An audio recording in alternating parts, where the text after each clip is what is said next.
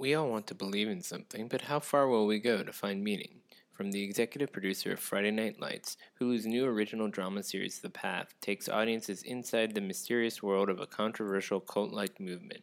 Starring Aaron Paul, Michelle Monaghan, and Hugh Dancy, and hailed by The Hollywood Reporter as impressive and riveting, The Path takes an in-depth look at the gravitational pull of belief and what it means to choose between the life we live and the life we want. The Path, now streaming, new episodes Wednesdays, only on Hulu. Welcome to Screen Talk, IndieWire's weekly podcast. I'm Eric Cohn, the deputy editor and chief film critic, joined as always by Ann Thompson, the editor-at-large at IndieWire, and we promise you we will not spend most of this podcast episode talking about Batman versus Superman, because we've certainly spent a lot of time on that, but there is a bigger picture here that we need to scrutinize, and that's news that has circulated over the past week in relation to Warner Brothers, which released that movie, and their strategy, which supposedly is to release fewer homegrown films, to have more tentpoles, and to just kind of double down on exactly the kind of movie that we've been saying is so awful the last 2 weeks. So, first of all, we should look at exactly how this news got out there, because there was a story by Kim Masters in The Hollywood Reporter reporting that sources are saying this is happening. The studio is not saying it's happening. But what do we make of the assessment that the studio is really shifting to more tentpoles, especially after making a tentpole that everybody said was pretty bad? Yeah, and so what we're looking at is an industry trend. And what's interesting about Warner Brothers is that it's the last of the studios, really, that is invested in doing such a large number of movies. And it seems to be falling into the same pattern that other studios have already adopted, which is go for the franchises, go for the big play, go for the easy sell, go for the event movie, the tentpole, and reduce the number of mid-range movies, other kinds of movies, original content. And the reason, that I keep talking about the 2-hour movie being in danger is that, if you put all your money on selling something that hasn't been pre-sold or proven in another medium, you are taking a huge risk as a major studio. And so even though it looks like Batman versus Superman is certainly based on the numbers so far, it could be beat out by Deadpool, for Christ's sake, I mean, that's insane. Yeah, which is a much more interesting movie. That, I mean, if you're going to make a tentpole, at least try to break the mold a little bit. No, but that wasn't, I said this before, it wasn't, on some level, Warner Brothers had to do a lot. And did they recreate the Marvel, universe and reach the level of that kind of success and model? No. And I've said it before, they don't have Kevin Feige. It's not going to happen. Are they going to continue to working with Zack Snyder, who's in charge of the next 2 Justice League movies? Yes, he's already underway. They're not going to pull it away from him. The overall picture that is painted of Warner Brothers that I find sort of fascinating is that it's so obvious to me that the people who are in charge of running production over there, whether it starts at Tsujihara and moves on to Greg Silverman, who's been the head of production since Robinov left. You don't make this many bad movies, it seems to me. I mean, it's really the movies themselves that have disappointed. It's the sign of a weak studio that doesn't have people who are really smart and really know how to fix a movie, how to assess what's wrong with a movie, I think they have excellent marketing. I think run by Sue Kroll. I think their apparatus as far as distribution and marketing is superb. It's clearly who is in charge of making sure that the movies turn out as well as they possibly could. And if Batman vs. Superman is the best they could do with all their resources, everything at their disposal, there's something wrong. Well, is that really what's wrong, or is what's wrong just in general this assumption that these are the kinds of movies that a studio needs to double down on? I mean, I don't want to see more of these things, and I know that I'm Eric, an anomaly. you are a film critic. I knew I could have predicted that, but to tell people not to do this. There are so many economic reasons why the studios are invested in this kind of look. To me, what really makes it bad and there's some articles out there about this today that I agree with 100%. What really makes this bad is the degree to which it is starving the ecosystem that is supposed to grow new talent and rise up and give them opportunities to learn how to make films and become better at their craft. And if you don't have Chris Nolan, doing Insomnia before he does Batman, he may not know how to do Batman. And so you really see this. The whole thing is wrong for that reason. They should be making more movies. I understand why they have to make the franchise movies. I understand it too. My question is if could the franchise movies be better in a way that would help their business model? It almost seems like the reason why I liked Deadpool and why I thought that was just a much more exciting kind of possibility is because it was using the idea of a franchise to at least surprise people, catch them off guard, and maybe there's something there. I mean, beyond just making more R-rated movies, for example. It just seems to me like the notion that this is where their resources need to be spent rather than trying to figure out how to make better tentpoles is just sort of a disconnect. And even if I'm in an echo chamber or in a corner, it's just the film critic who's sort of waving the flag of eccentricity. I get it. But at the same time, I think that there is some kind of clamoring for quality. You can't completely dismiss that. And this strategy seems to me like it has absolutely nothing to do with that agenda. And at some point, that has to matter, right? It has to matter. The studio does need to think about making better movies. Look, when Marvel made Iron Man, they threw out the rule book and they totally went for broke. And Favreau and Downey and all the other people had a blast. And they just went for it.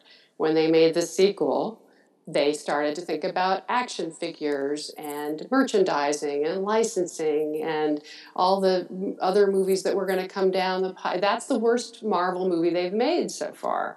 And I think that that's the problem with Batman versus Superman, a movie like that. The idea of a movie like that, taking these two huge, iconic superheroes who've existed for over 75 years and make them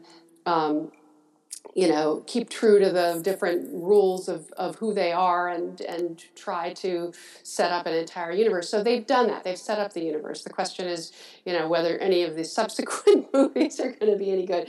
And you and I are probably going to be disappointed in them. I'm arguing, and that's part of what this article was about, that the sources were saying they're not going to be making any more, many more of those mid-range movies, and they're going to cut back on the number of movies they made and focus solely on the tentpoles, as if it is a corporate strategy that they're better off making Batman versus Superman better than in wasting their energy on a bunch of smaller movies that won't yield returns. Well, and I wonder if let's say that that's true. Is this something that other studios are going to look at and start to, double down on because they've already done it? So they've already done it. It's already done. I mean, that's what Disney is. That's what Fox is. That's what Sony is. I mean, that's what all of this is about.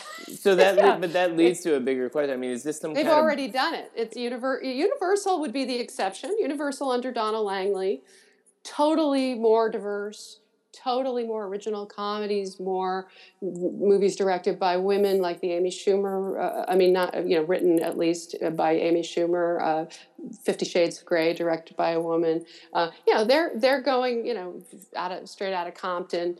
They're going for a lot of variety because they don't have as many tentpoles to rely on. They're forced to do that, and Paramount has cut back to a slim version of its former self. And yet, one of the things that I think about here, not to get all big short on you, but is there some sort of bubble being created here with Universal being the anomaly? Almost like when the studio made Cleopatra and there was just all these things could start bombing one after another, right? I mean, they have it set up in such a way, and I remember reading this article years ago, which I totally agreed with. I think it was in the Wall Street Journal. It said basically that if the studios were forced to only use their own money to make movies, they might make movies very differently, and that was an interesting observation. They cover themselves all the time. It's very rare that any single movie is paid for entirely by the studio. They get other investors. They partner with other companies. They make sure that they're not exposed.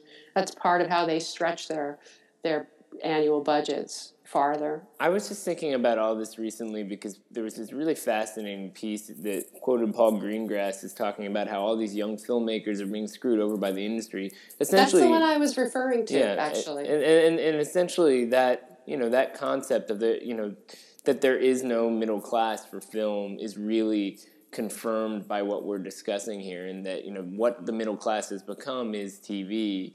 The TV. That's correct. That's exactly what's happened. It's not only that it's a healthier industry; it's that it's actually better for people who want some element of creative freedom, or who are putting quality ahead of commercial gain and so forth. What's interesting about TV, though, is that the writer is king, so that the executive producer and the showrunner are the ones who are calling the shots. Although I did see The Night Manager this week, which is coming up on AMC. It's a British series that was already a hit in Britain, and it's based on the John le Carré book, and it's with Tom Hiddleston and Hugh Laurie, sort of as two opponents. And it's directed by Susanne Bier, the Danish Oscar-winning director of A Better World, who, in the Soderbergh model, got to direct all 6 episodes. So it's a limited series, and shot it like a 6-hour movie. Right. All at once. And this is something that's increasingly solidifying as one possibility, an alternative to reaching a larger audience and still essentially working as a filmmaker. I looked at that deal that you were writing about earlier this week with Weinstein Company's, basically essentially a 3-picture deal with Antoine Fuqua, but for TV, which they never would have done a couple years back. No. And Antoine Fuqua himself, who's extremely successful in Hollywood as a filmmaker, that's a big, that's a big giveaway that even he sees. But that's the other thing. You can make more money in TV. If you're an executive producer, now, hopefully Antoine Fuqua on a big Hollywood studio feature would get big money. He should. But the truth, he's got Magnificent Seven coming up. He did Southpaw, which did very well back in the day. He did Training Day. He's a top-level, that's the thing, he's a top-level commercial Hollywood director going into TV. And why would you do that? You would do that to have more control and to have a better shot at good quality and not having to play by the studio very narrow-casted commercial rules at this point. Yeah, I don't feel like film as a medium is threatened here. I mean, I'm excited to go see the unorthodox nonfiction films in the Art of the Real showcase at Lincoln Center this weekend, and those things are fine, but it does seem like when we're talking about conventional narrative dramas, for example, this is where they now live. I mean, the best drama I've seen this year was American Crime Story, full stop. I mean, imagine that as a movie right now. I just can't picture it. Who would get behind that unless it was... Well, Susanne Bier pointed out that The Night Manager had been developed as a movie for years with many different iterations. One of them would have had Brad Pitt in it. Right. And they couldn't crack it as a 2-hour movie. And I think the same is true of People versus O.J. Simpson, which I also loved and totally, inhaled. I was thrilled by it. It's great. A little soapy in certain parts. It's going to be a total Emmy contender in every way, from Courtney Vance to John. I'm curious. I mean, I see Courtney Vance and Sarah Paulson as being the ones who would get nominated. John Travolta, who is so eye-catching. And so riveting at the same time that you could argue that he was terrible. He's ridiculous. But he was playing there's a certain campy element to the movie, and it's also snidely Whiplash version of Bob Shapiro. Yeah, but you know what I liked about that show as a whole, and I was thinking about this a few days ago as it's sort of building up to this climax. You know where it's going, and so it's sort of playing with your awareness of that. They use these split screens to show everybody's watching that definitive moment that most of us remember from 20 years ago, but also there's something about... How old were you, Eric? Let's not get into that. We all have different access points to this memory. But, I mean, the point is I was alive. And maybe there's... You were a mere child. This mere child was very much impacted by this story because there was so much ambiguity to it, and everybody had a different way into it. And I think the show taps into that really well. But also, what it does is it plays with your awareness of certain things. The glove won't fit line, for example, it's sort of there's a foreshadowing element there. But what I liked about that also is that in the context of the show, you never know where it's going to go because there's so much time to explore different sides of the story. So sometimes it gets really serious, and sometimes it does veer into camp or soap opera territory, and sometimes it's kind of funny. So, being able to experiment with tone like that also feels like something that TV is liberating certain filmmakers to do in a way that you can't do with films on this level. To make That's things my outside the favorite system. aspect of that show, which is that they took some chances with that, and we did a story with the writers, Karaszewski and Alexander, They were working on the development end of the thing. They were working with Nita Jacobson and Brad Simpson, who are some of the best producers in Hollywood behind the Hunger Games, among other things, and then they brought in Ryan Murphy because Jacobson and Simpson had never done TV before. So you have the guy behind Glee who knows how to run a show, who knows how to get the trains to run on time. But they all managed to come up with this extraordinary tone, which they started straight and then they moved slowly into this sort of meta awareness of how this story was playing out. And it had a romance in it. Of Who sorts, knew, of right? sorts, yes. There's a lot of speculation to be done there. I also liked how just the show kind of developed through word of mouth, which is generally a term that you hear thrown around in the film world, word of mouth True. being crucial for certain kinds of movies released on a certain scale. The specialty films really need word of mouth to go from the first weekend to the second weekend and so on.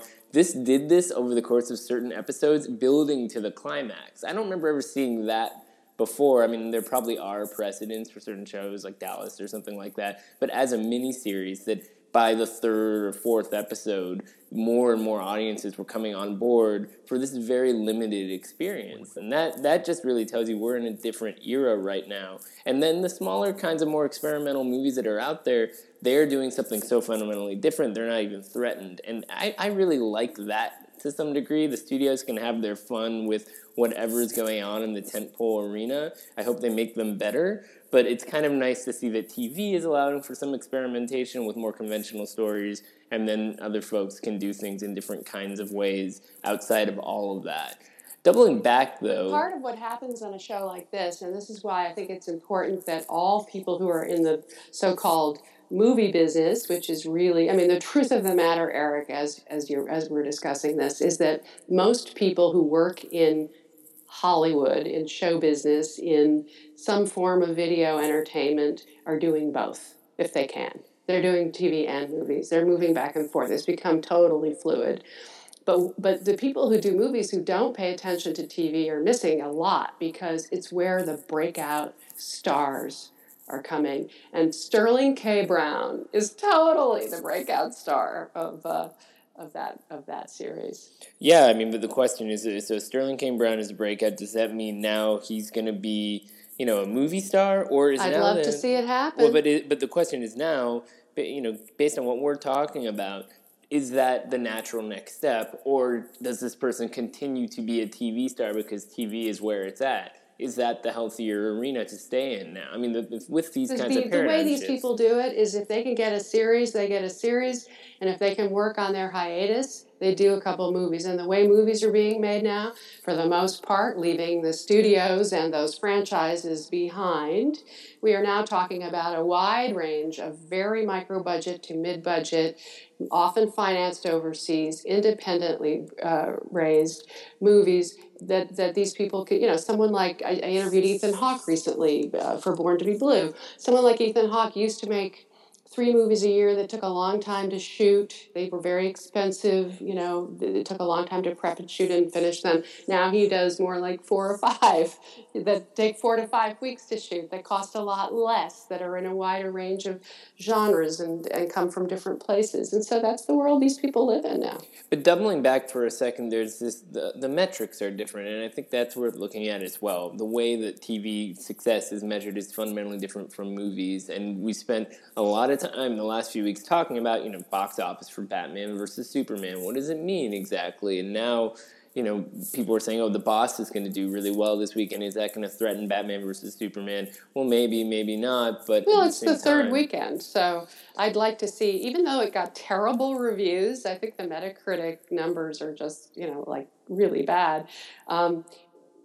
I'd like to see Melissa McCarthy kick ass this weekend. I would be okay. Here's the thing about that movie. My take on it is that it's funny enough to work for a lot of people. The trailer is very funny. I looked at the trailer. I still haven't seen the movie for whatever reason. Yeah, because her husband directed it, and he's not a very good director. No, and it's almost like the material is beneath her. The last one he did was awful.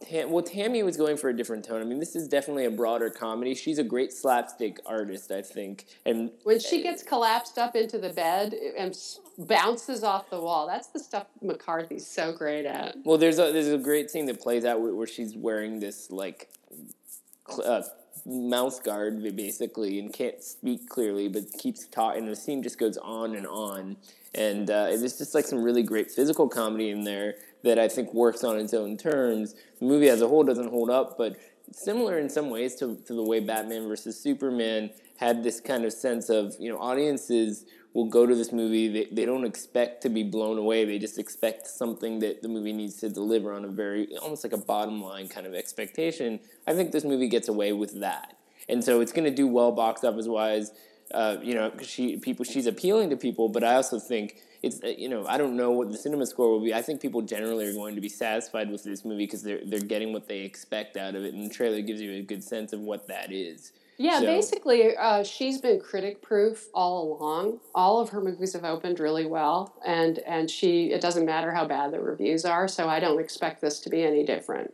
Yeah, so in terms of all that kind of stuff, it does still seem like Batman vs. Superman has some staying power, but exactly how much longer it can keep this up is an open question. The drop-off has already been pretty significant since those first couple of numbers, so if this was a TV show, people would be losing interest pretty quickly. I think Tom Brueggemann in his box office preview today, mentioned that it was declining precipitously, and that's the deal. Which brings up that whole other question of I'm going to be going to CinemaCon next week and talking about the screening room and talking about the question of, when a movie like that reaches its natural conclusion after 4 weeks or 5 weeks or 6 weeks or something, do they really have to hold off 90 days before it can go to the audience? It's really, that's the biggest question. The biggest question facing the industry is how to make that transition from a natural theater life to home entertainment. Well, because for most people, it's so organic now. Even as somebody like myself, I know what windowing is more or less. I'm familiar with that world, and yet it's very fluid for me how I watch things when I go to a screening or I watch things at home on my Apple TV.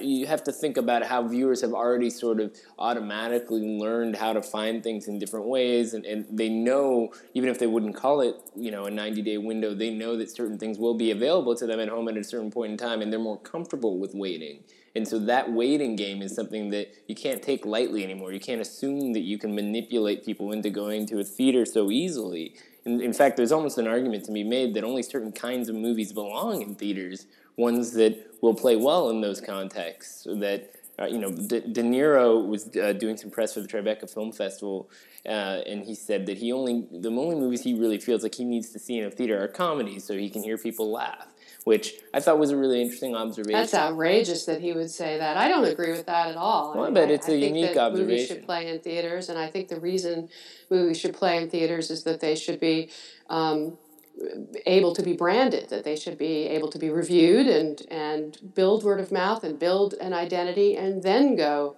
I really don't believe in day and date. I really don't believe in day and date is premium exposure before the. I believe very strongly that movies should be in theaters first and then go to home video, but and any platform, whatever. But I actually think they should be able to do that sooner than the 90-day window. That the theaters should have a natural chance at it, and then when it's done, and they should move on. I mean, day and date is a very impractical thing when you really scrutinize what it means, but at the same time, it's the theatrical experience needs to have an additional incentive to it. I mean, this week we got news that the Alamo Drafthouse opened in New York, right? Or it's coming in the summer finally to Brooklyn. We've got the Metrograph.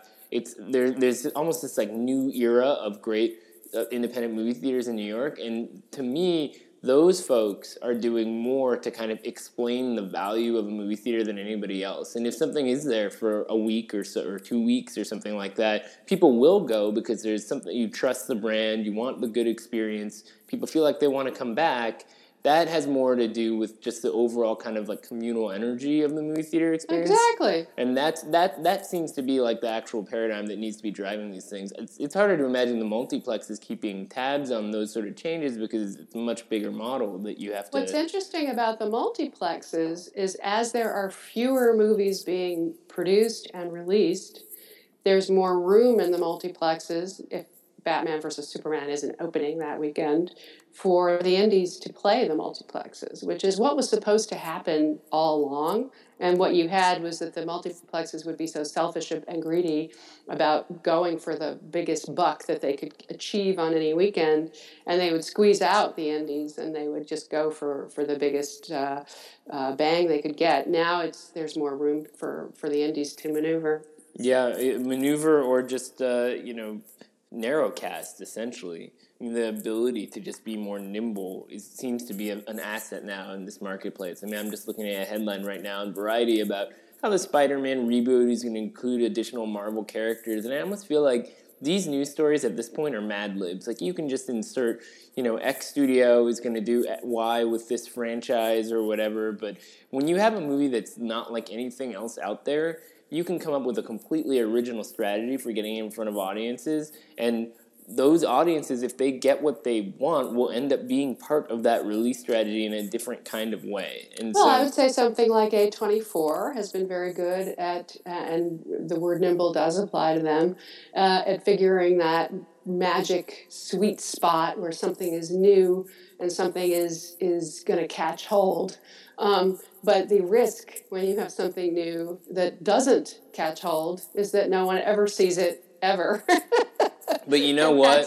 And also who has the wit and the energy and the perspicacity to sort of recognize when you can turn something into something that becomes a must-see. So many movies just go straight to VOD or just get lost and never have that opportunity. But you know what? I mean, first of all, you mentioned risk. I mean, that's what makes it worthwhile for most people. I mean, if there wasn't risk, it wouldn't be a compelling thing to do with your time from an industry standpoint. And I realize you can't stake a big studio model on something like that, but to some degree, I think that's why it makes the indies, it gives them the upper hand. And also, the people who are involved in doing these kinds of movies, if you look at the different kinds of personalities driving these companies, there's a need to innovate. In order to be a part of whatever the next paradigm is going to be here, you have to be flexible. And since these movies demand that, it forces you to figure out what the next stage in the marketplace is. So those companies, in some ways, you really have to look at what they're doing with their titles and understand where movies are headed. And what is the future of cinema? It's not whatever the next tempo is going to be, even if we have, another 100 Marvel movies over the next 50 years. And you could argue that if you're looking for huge, innovative breakthroughs in how movies are made, that someone like James Cameron could be counted upon to deliver that. That you could argue. Yeah, well, but that's or Peter Jackson. And these guys are of a certain age and generation, and they've achieved an auteur level status. I don't know if that's sort of an anomaly now or something to that effect, but as long as they keep making movies, I guess we can argue that movies on that scale still have a shot. Little by little, they won't be around anymore. So let's see what. Someone else will be doing it instead. They'll go to TV or something. In any case, say that. Let us at least grant that in an ideal world, someone like Jim Cameron is going to give us a reason to go to the movies, and that's the reason that the studios are counting on those kinds of events. Well, your vote of confidence in the future for the studio system is much stronger than mine because I kind of wanted to see them all collapse. No, So. I argue that they're doing some things well and other things really, really badly. I'm worried about it too. I think they're killing the movies by not making opportunities for younger filmmakers to learn how to make films. I think that's a terrible thing. Good. So we can agree that things are not too super great in that arena, but the next couple of years are going to be noteworthy in that respect to see how some of these strategies play out. In any case, we can actually shift gears to not talk about these kinds of things soon enough. I'll be heading into Tribeca Film Festival mode next week. You're going to CinemaCon. So we'll compare notes. Exactly. Very different worlds, which speaks to our different sensibilities and always yields a good conversation. So until then, Anne, enjoy your weekend. You too, dude.